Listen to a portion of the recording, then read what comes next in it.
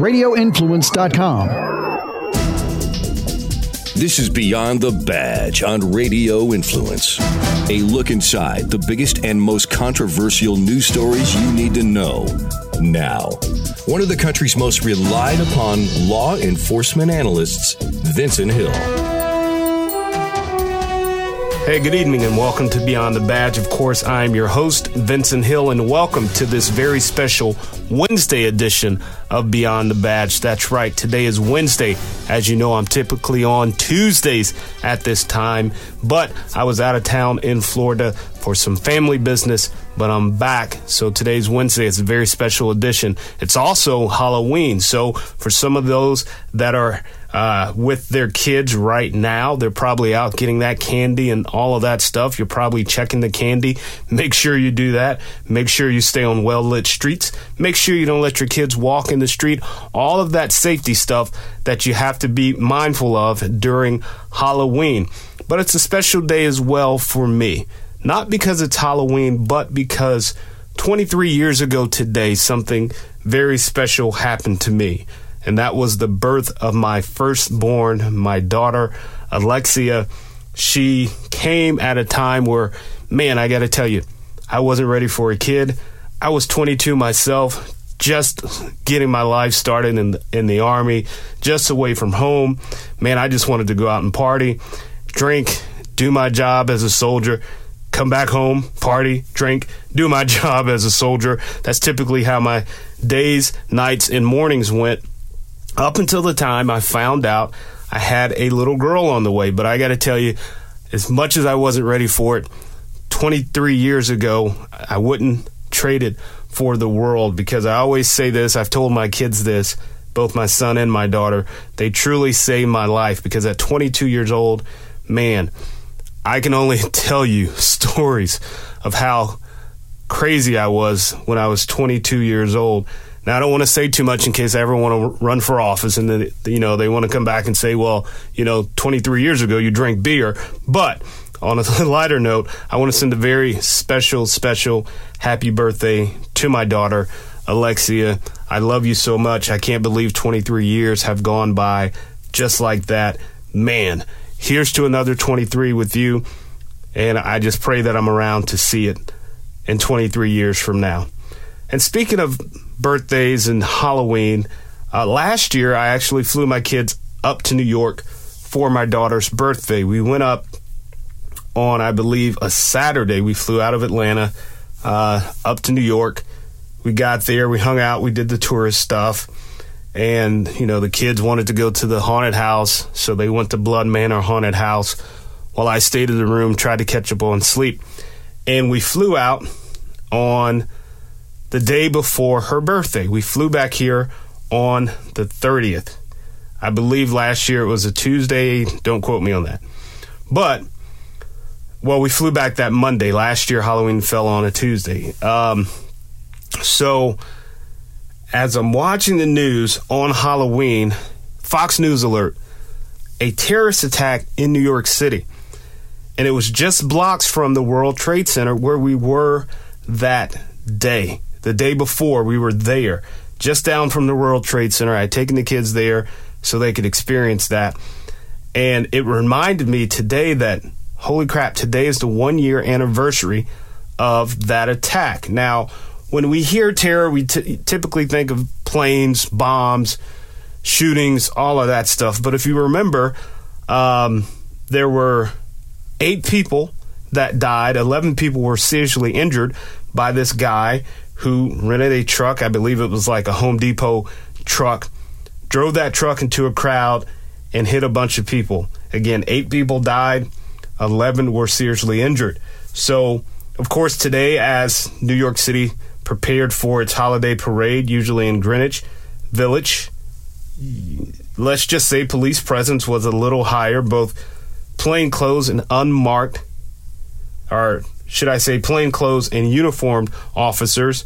You had marked cars and unmarked cars all throughout the city of New York. And of course, this is off the heels of just last week where several suspicious packages were sent across the country. One of those landed at CNN there in New York, in Manhattan, Columbus Circle, which is really not too far from where this terror attack happened last year. But it just makes you think, like, A, how fast time flies, and then B, that we're in a world now where we have to be mindful of these types of things. We have to be mindful. There's not a safe place, in my opinion, in this country. I mean, we've seen it at restaurants. We've seen it at movie theaters. We've seen it at churches just this past weekend, and I talked about it on Fox News. We saw it at a synagogue where people were out worshiping. So we can never look at New York last year. People walking down the street on Halloween, getting ready for a parade, getting ready for trick-or-treating. They get hit by cars. You can never really be safe, so we always just have to be prepared for what can come out of that. Because just like that, anything could happen. So I want to switch gears here. There's a lot of stuff going on in the news as it relates to policing, because that's what we talk about here on the show.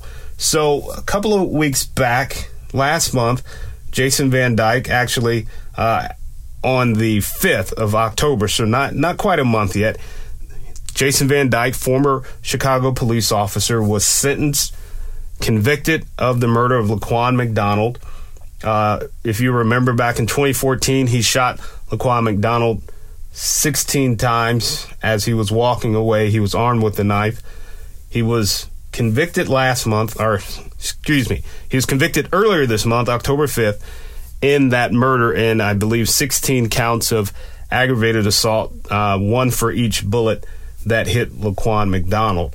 So now he's back in court. He was back in court today, as a matter of fact, not wearing a suit this time, but of course the jailhouse issued uniform. So his attorney is asking the judge to throw out that verdict and grant a new trial. Now, a lot of people would say, why? And I watched the trial. I covered the trial as I was anchoring for the Law and Crime Network. I heard Van Dyke's testimony. I heard the other officer's testimony.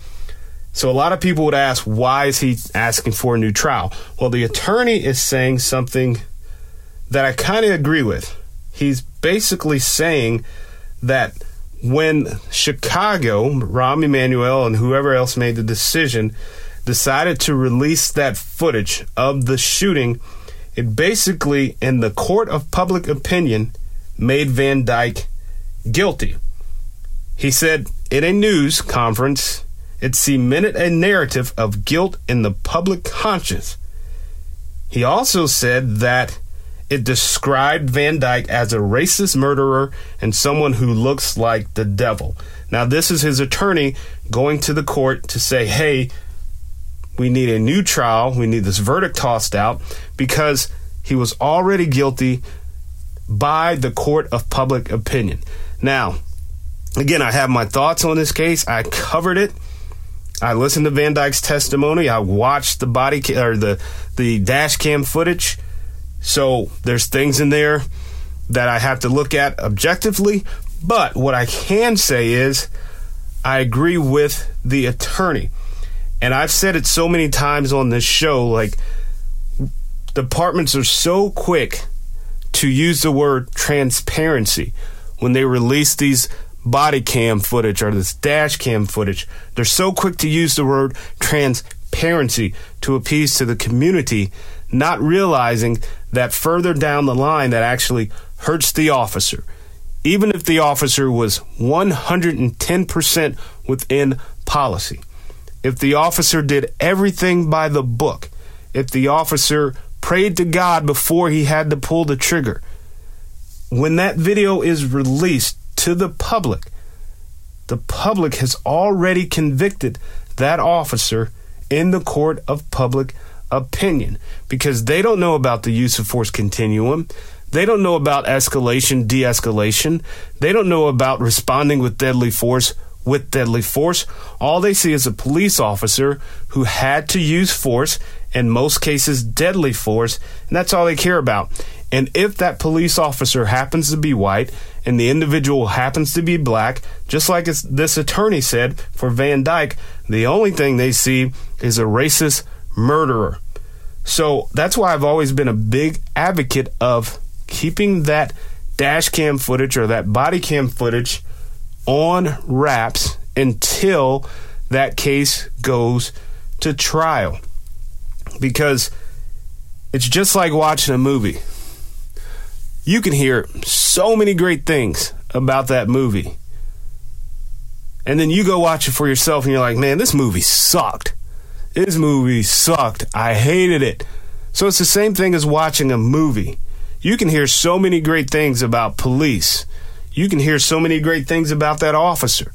But if you see a video where he had to use deadly force, this guy sucks. He's a racist. He should have known better than to do that. It's not that easy.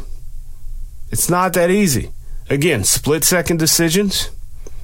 99.9% of the time, police are doing what they're supposed to do in accordance with the use of force continuum, in accordance with policy, in accordance with the law.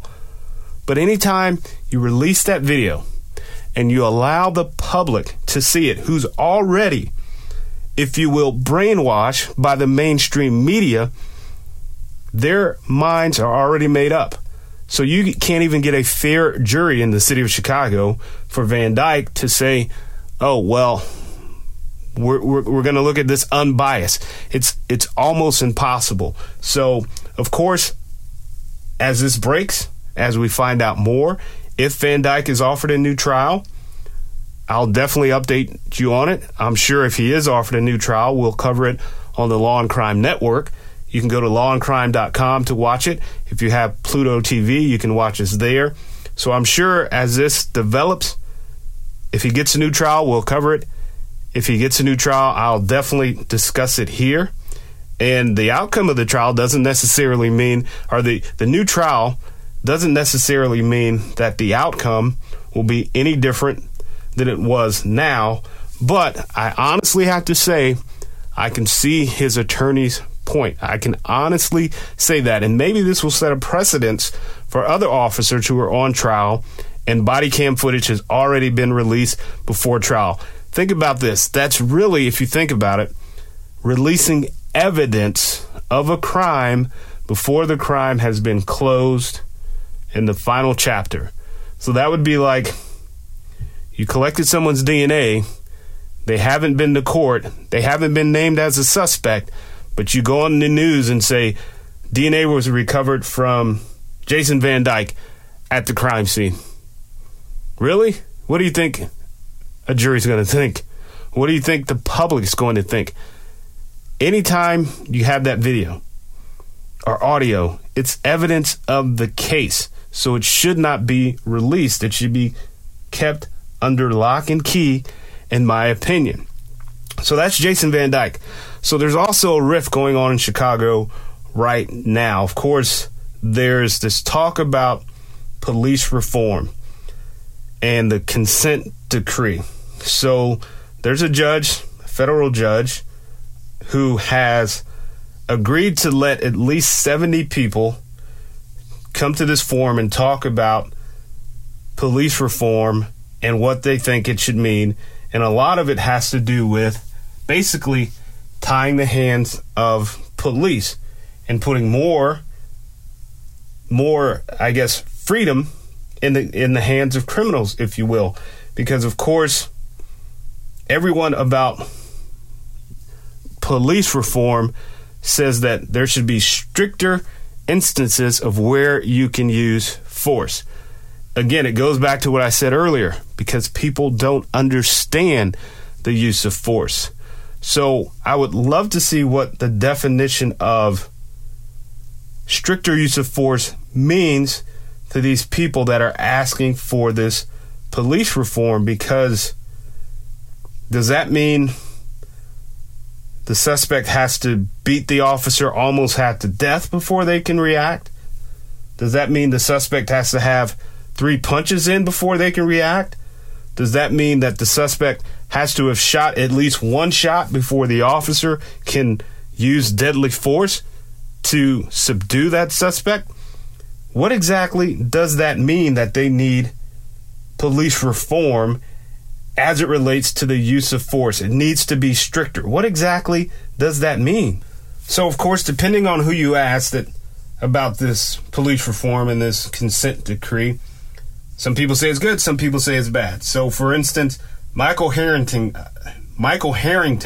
of Network 49, a far north side activist group, spoke during one of these hearings and said he was detained and interrogated in a case of mistaken identity where he had done nothing wrong. So he's grown accustomed to being stopped by police, these racist police officers. And he's quoted as saying that they won't stop without a robust consent decree, which includes the critically important element of public scrutiny.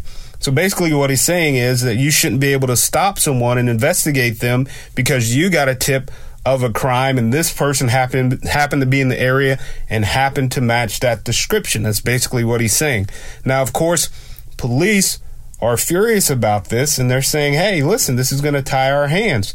A few officers stepped forward to say that police already face heavy oversight and that they blame criminals and broad social problems for the troubles in some neighborhoods.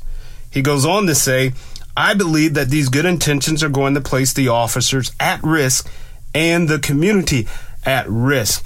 And I got to say, I have to agree. So anytime you start tying the hands of police officers, yes, everybody should be held accountable for their actions if they break the law. If they break the law. But when you start letting civilians dictate policies of a police department, civilians who have never done the job, civilians who have a political agenda, civilians who have a racial agenda, civilians that don't understand split-second decision-making.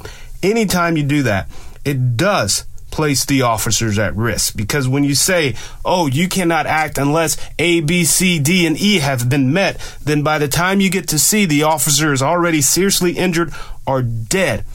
Or when you have a civilian that says, unless this happens, you can't do this, the officer is already hurt. And if it doesn't meet this, then you can't do this, you can't arrest, then guess what? Your city's crime rate goes through the roof. That's how it works. So on November 3rd, they're going to have this little panelist discussion open to the public where they're actually going to pick these individuals that will be over this consent decree, this police reform.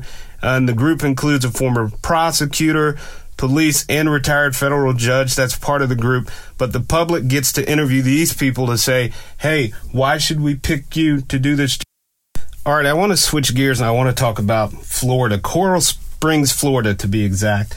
That's down southern Florida. And a couple weeks ago, you may remember there was this video that went viral of this 14-year-old girl being struck by a Coral Springs police officer, Tyler Riek. And, of course, the video went viral. He's white. His partner, the female officer there, was white. The individual, the teen, her name has not been released, obviously, for several reasons, was black. And he's seen on this cell phone video doing strikes to her side. And, of course, people yelling, oh, it's excessive force, it's racism. So, of course, her mother has come out. Her name is Jessica Dennis. She said she was on Good Morning America, apparently. She said the officer was totally wrong. He went overboard because she wasn't resisting arrest. The attorney for the teen and the mom have said, oh, she was a great kid. She wasn't doing anything. But let me give you a little bit of background. So there was, of course, a call by an individual, I believe it was Mall Security, that said, hey, there were a bunch of kids in here acting up, being unruly. So guess what? When police get called, they show up. There were several arrests made. This young teen decided that she did not want to comply with the officer's initial verbal commands, which were simply to leave the mall and not come back. Pretty simple. So she refused to do that. She became combative. Of course, officers went to place her under arrest. So then she resisted. So they do a standard takedown. She lands on her stomach. The male officer puts his knee in his back. You can hear on the cell phone footage where he's repeatedly saying show me your hands, put your hands behind your back, and he proceeds to do some strikes to her side.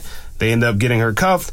She stands up. She's still aggressive. She kicks one of the officers. But again, the attorney and the mom say it's overboard. She didn't do anything wrong. So just like we were talking about Chicago with changing policies when you can use force, if this individual, this female, was resisting arrest, actively resisting arrest, she's in handcuffs, she kicks an officer, what do you expect an officer to do? Now, of course, there's so many groups already saying this officer was wrong, he should be fired. The same stuff we always hear. But thankfully, the police department has come out and made a statement that says, no, the officer was acting within policy. No policy was violated. That's according to one of the spokesmen there. The officer went through what they are trained to do, and that is to de-escalate the situation. We tried verbal compliance first, and obviously that wasn't working. Again, they tried verbal compliance first. Hey, leave the mall. You're not wanted here. When that didn't work, they attempted to arrest her, which is what they're supposed to do. You don't follow those commands, you get arrested. You resist, the officer has to use force. But I'm so glad that this department down in Coral Springs didn't cave into the pressure, because it was a black female and a white officer, and he was caught on surveillance footage, or correction, he was recorded on cell phone video doing his job. And it goes back to what I said a long time ago when people were this huge advocate of body cams and all of this stuff because it'll show the injustices that are going on in the black community. Well, this white officer who knew he was being recorded, because every officer knows they're being recorded. In fact, you know, nowadays people, oh, don't worry, I'm recording it. I got it on tape. I'm recording it. That officer knew that he was doing his job in accordance with, I've said it a few times on the show tonight, in accordance with the use of force continuum, in accordance with department policy, and in accordance with the law.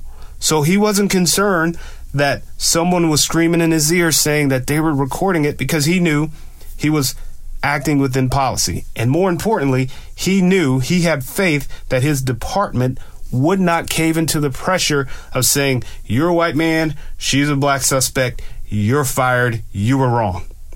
So I'm so glad that this department, the Coral Springs Police Department, stood up for their officer, because the officer was just doing his job. And everyone that always says we need police reform, I say we need suspect reform, because the simple thing that I always say that won't get these hands laid on you is compliance. If you comply with the officer's commands, just like he told her to leave, if you comply with those commands, you won't get these hands. It's that simple. So while they're up in Chicago, in the Windy City, saying we need police reform, we need police reform, you need suspect reform, because if you comply, the officer can't use force. If you comply, the officer has no reason to use force. And don't forget, the officer already knows he or she is being recorded. You say police reform, I say suspect reform. You say police reform, I say crime reform. You say potato, I say potato. That's what it's all about. You comply, you don't get these hands. All right, I want to switch gears and go out to East St. Louis, Illinois. And this is a pretty tragic story. Illinois officer dies after falling 50 feet during a foot pursuit. Ricardo Davis was actually an unpaid auxiliary police officer with the hopes of becoming a police officer in Washington Park, which is just outside East St. Louis, Illinois. So what happened, he was riding with an officer. A car had crashed, and hit several vehicles. They got into a pursuit. The individuals ended up jumping out of the car and running. So Officer Ricardo Davis, auxiliary officer Ricardo Davis, jumped over a concrete barrier on the Poplar Street Bridge, not realizing that the span of the bridge didn't continue onto the other side. So he actually fell 50 feet. He broke several bones, had internal bleeding, and was pronounced dead at the hospital. The two individuals that got out of the car and ran, they have been arrested. I'm sure they'll be charged in his death because it was their actions that led to his death. Here's a guy, I don't know how old he is based on this, 44, duh. But here's a guy, 44 years old, had hopes and dreams of becoming a police officer. Just your average looking black guy that most people probably would not even pay attention to. But here's a guy that was willing to go out even when he wasn't being paid. He was willing to go out to protect and serve in the hopes of becoming a police officer. In the hopes of becoming a police officer. He was set to begin the police academy pretty soon.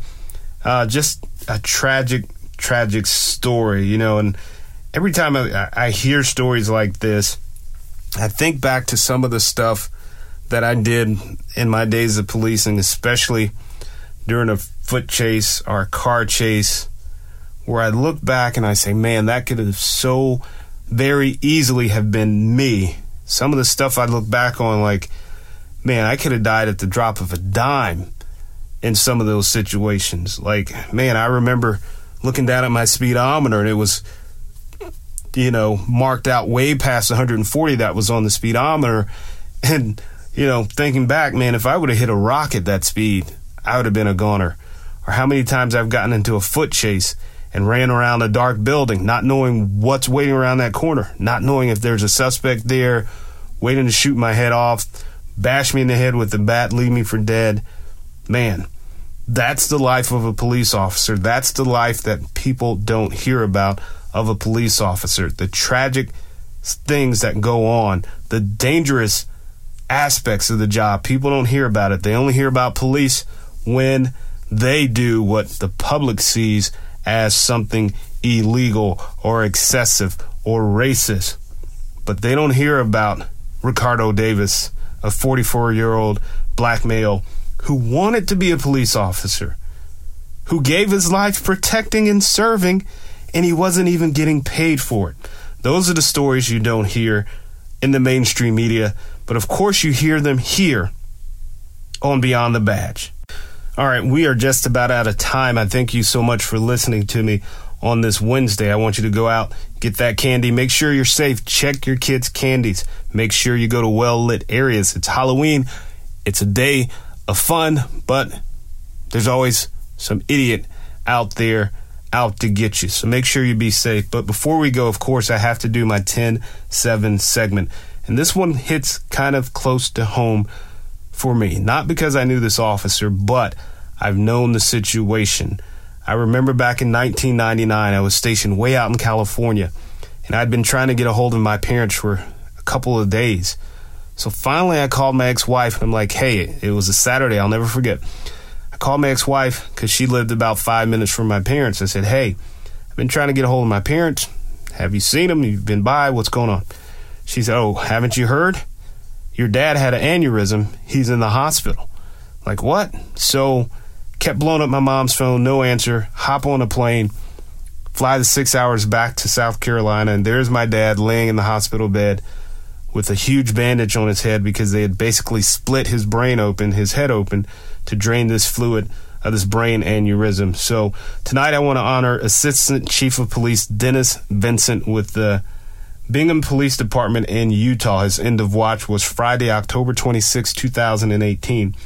Assistant Chief of Police Dennis Vincent died 1 week after suffering a brain aneurysm while participating in his annual physical fitness test at the Box Elder High School track on October 18, 2018. He collapsed during a portion of the test and was taken to the University of Utah Hospital, where he remained until passing away on October 26, 2018. Assistant Chief Vincent had served with the Bingham Police Department for 24 years and had previously served with Willard Police Department for 4 years. He is survived by his wife, 4 sons, 3 grandchildren, and 3 siblings. He was 53 years old. Godspeed to him. My prayers to his family. I can only imagine what they're going through. Thankfully, that day in 1999, my dad survived. He's still here with us this many years later, almost 20 years later. But I remember that day like it was yesterday.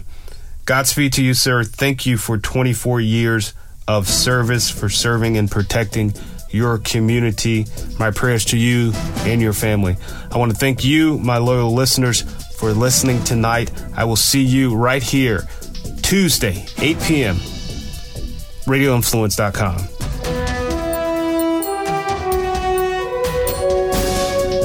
To continue the conversation, get updates on the show, and to find out when you can see him on television, follow Vincent on Twitter at Vincent Hill TV. That's at Vincent Hill TV. This has been Beyond the Badge on Radio Influence. This is a Dark to Light with Frank and Beans Quick Fix on Radio Influence. I will say this. The president, I know everybody wants to say that everything he does is 4-dimensional chess, but there are some things that I say 100% he played perfectly. Throughout this entire time, he has allowed the media to wonder and ponder openly whether or not he's going to fire Mueller, which, of course, he never was going to. But it gave him something to write about, gave him something to hyperventilate about. And also, the entire time teasing. Yeah, sure, I'd love to sit down with Mueller and have a talk with him. Sure, I'd love to do that. And, of course, backing off and then talking about the reasons or the circumstances that would need to be met for him to sit down. And, well, what would the rules of this be? It's just been one big, ballet dance.